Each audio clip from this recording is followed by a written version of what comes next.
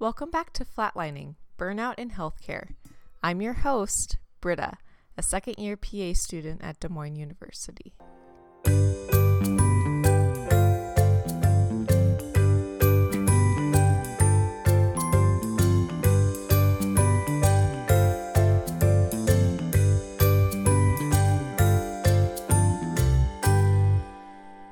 Today, I experienced the sheer shock of realizing that we will graduate in less than a month. Wow. We have 3 weeks following graduation where we will be taking exams, doing SPALs and SIM, and doing final year-end things. I wrote out the schedule, and while I still wonder how everything is going to get done, I'm slowly feeling less and less like an imposter and getting more and more excited to find a job and get going. I'm really glad that we will get to spend time with classmates in the upcoming weeks. It is so sad to me that our journey together is coming to an end. We have spent so much time together through thick and thin. Obviously, I'm glad to almost be done, but it truly is bittersweet. Before we get into treatment, I wanted to include some interesting analogies about burnout. I was doing some continuing education about burnout with my current preceptor today. I had told him I was completing my master's project on burnout, and he wanted to include me. The analogy was that we are like well-trained swimmers who are set to work in level 4 rapids. No matter how well they are trained, the water is still too tough to swim in. Now, if you're like me and don't know what level 4 rapids are exactly, it's merely the international scale of river difficulty classification for whitewater rafting. According to Wetwater Rafting, which is a whitewater rafting company, Type 4 is characterized by long, difficult rapids with constricted passages that often require complex maneuvering in turbulent water. I actually really like the Wikipedia description specifically because it fits the analogy a little better. It says this: in level 4, risk of injury to swimmers is moderate to high, and water conditions may make self-rescue difficult. Group assistance for rescue is often essential, but requires practiced skills. This is similar to the historical use of canaries in coal mines, which to me is a haunting analogy or illustration of the idea that when so many in the medical field continue to experience burnout, clearly something in the environment is toxic. So this statement of a canary in a coal mine comes from the historical use of canaries in coal mines. According to Smithsonian.com, Great Britain, the United States, and Canada used canaries in the coal industry until the late 1980s. The idea of using canaries is credited to John Scott Haldane, known to some as the father of oxygen therapy. His research on carbon monoxide led him to recommend using the birds. He suggested using a sentinel species, an animal sensitive to the colorless, odorless carbon monoxide and other poisonous gases than humans. If the animal became ill or died, that would give miners a warning to evacuate. Medicine is like a level 4 rapids, or the carbon monoxide in the coal mines, and we are the swimmers, or the canaries, depending on which analogy or illustration you're using. We are not the one single variable that fails when burnout is experienced. The system itself is flawed with increased hours of work, electronic health record, decreased relational time with coworkers, and the daily traumas we accrue while being healthcare providers. This episode truly goes into more individual techniques for combating burnout, but I would be remiss if I did not clearly state that this is not just one person's weakness, fault, or inability, but rather a response to a system that causes the problem in the first place. Those things being said, let's get to the suggestions for treatment. As a disclaimer, it is important to recognize that treatment and prevention of burnout is unique to each individual. The categories outlined in this podcast have not been specifically tested in burnout research, as much of burnout research revolves around prevalence. Instead, it is a collection from different sources in general terms that you can apply to your own life. The 2 main categories I want to highlight are humanizing yourself and humanizing others. To start with humanizing yourself, It may sound tacky, but in many ways, we begin to view ourselves as providers as somehow separated from our patients. I know I have thought things like, wow, I can't believe he made that choice, or I can't believe that happened to them, or I'm not like that when I get older, etc., etc. These thoughts become a problem when you feel completely other when comparing yourself to patients. We have to continually see ourselves in our patients. Yearly or more often as needed, doctor's appointments for yourself help us to tap back into the idea of being a patient. It may be tempting to consult friends in other specialties or to quote-unquote doctor yourself, but as discussed on a Curbsiders podcast episode on burnout, it is important to reconnect with the role of the patient. It may be frustrating, but to place yourself in the shoes of the waiting, nervous patient is ultimately therapeutic and may serve to ally yourself even more with your patients. Along with this, it is important to have proper diagnosis and treatment of mental disorders, including major depressive disorder, generalized anxiety disorder, panic disorder, post-traumatic stress disorder, etc. Stress tends to draw out or augment mental health disorders. Just going through PA school taught me things about my mental health and wellness that I did not know before. It is no coincidence that the depression rate is higher in medical students in comparison to the general population. High-achieving students get put through the ringer of tests, rotations, and the ever-present illusion that perfection is required and is always before them.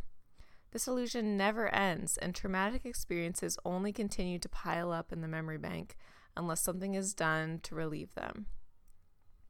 Medication and therapy appropriate for the disorder is necessary so that the provider can be as healthy as possible to continue to treat patients and live their life. Just as treatment for hypertension, type 1 or type 2 diabetes, or truly anything else, mental health conditions must be managed and maintained for the health of the patient, the provider, and the whole person. General wellness is also clearly important. You cannot take care of patients if you are not taken care of. This includes everything we instruct patients on: exercising, practicing mindfulness, and cultivating hobbies and passions outside of work. Therapy can be another additive to a general wellness routine, regardless of a mental health diagnosis or not. By communicating and discovering ways to express your individual experience of trauma, relief and strategies for coping can be discussed and initiated. And finally, another part of humanizing yourself is to foster relationships at work that are reliable, supportive, and fun. This might mean making time and being creative with ways to connect with the other people that you're working with, both at work and also outside of work. So that was talking about just humanizing others.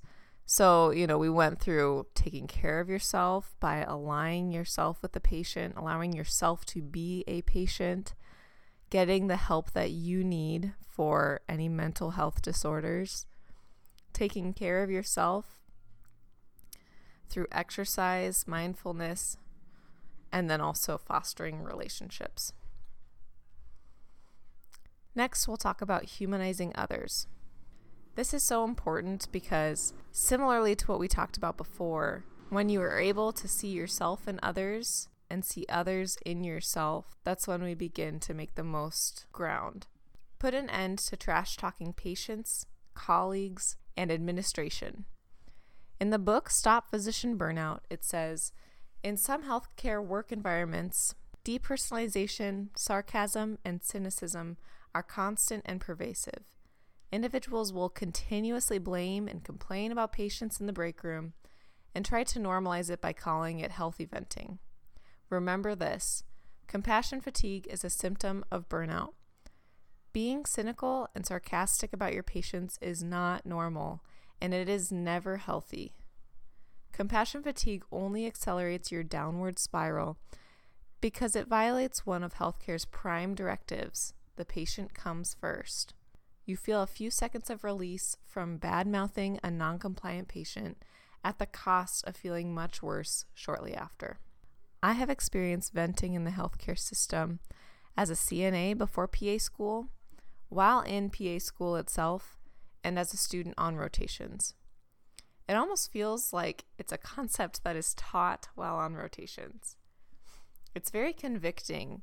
As Dr. Drummond says in the book, it may feel like something that helps relieve tension, but venting often devolves into an endless dump fest on the patient, another colleague, or someone in administration. This in turn encourages more ruminating on the negative conversation and more negative emotions. Relieving in the short term, but worse in the long term. A more appropriate way of releasing steam would be to talk with a third party. That may be a therapist, spouse, or friend.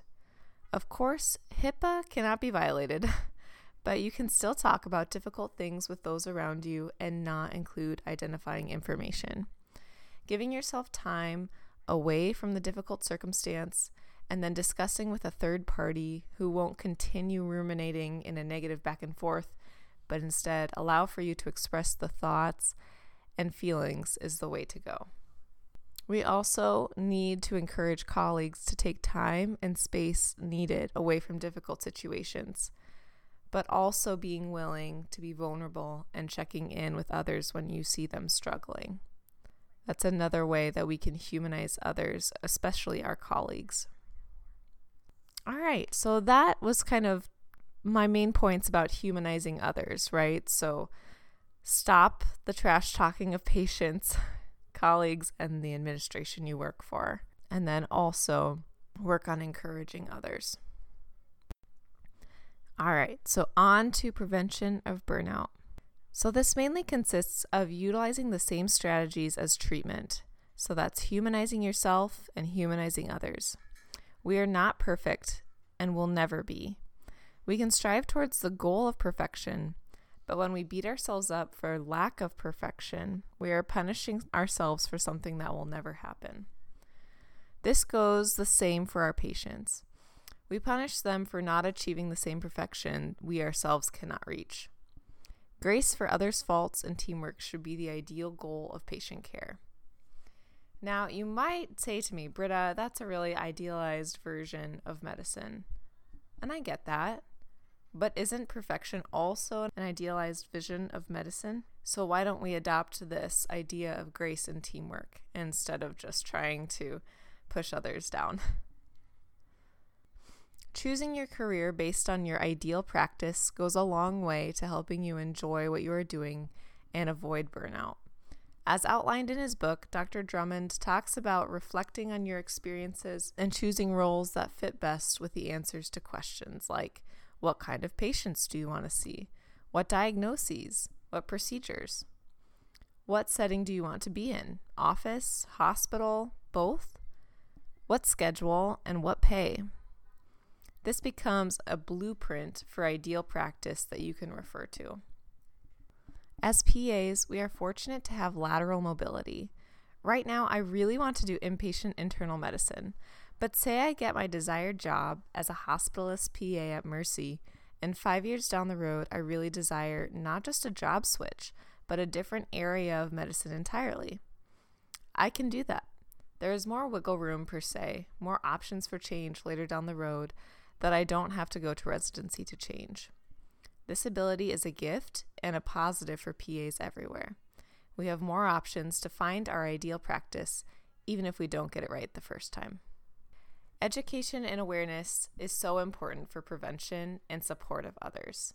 By listening to this podcast, you are participating in learning about burnout and potentially providing for a way to address burnout and the initial signs of it before it becomes a major problem. To reiterate, the main focus of treatment and prevention of burnout is taking steps to humanize yourself and others, including your patients. I said it once and I'll say it again. Medicine is a broken system made up of broken people. Grace for others' faults and teamwork should be the goal of patient care. Next time, I will just be reflecting on and finishing up the podcast in my final episode. So thanks for listening. And remember, education and awareness are the first steps towards change in our own lives. Here's to living with purpose and fulfillment. Until next time, Goodbye.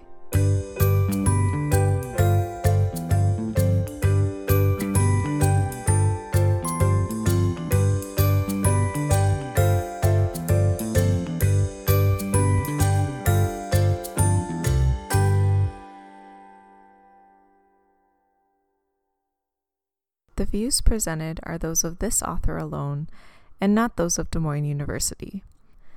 The song you hear at the beginning and end of this podcast is entitled Creative Days from Purple Planet Music.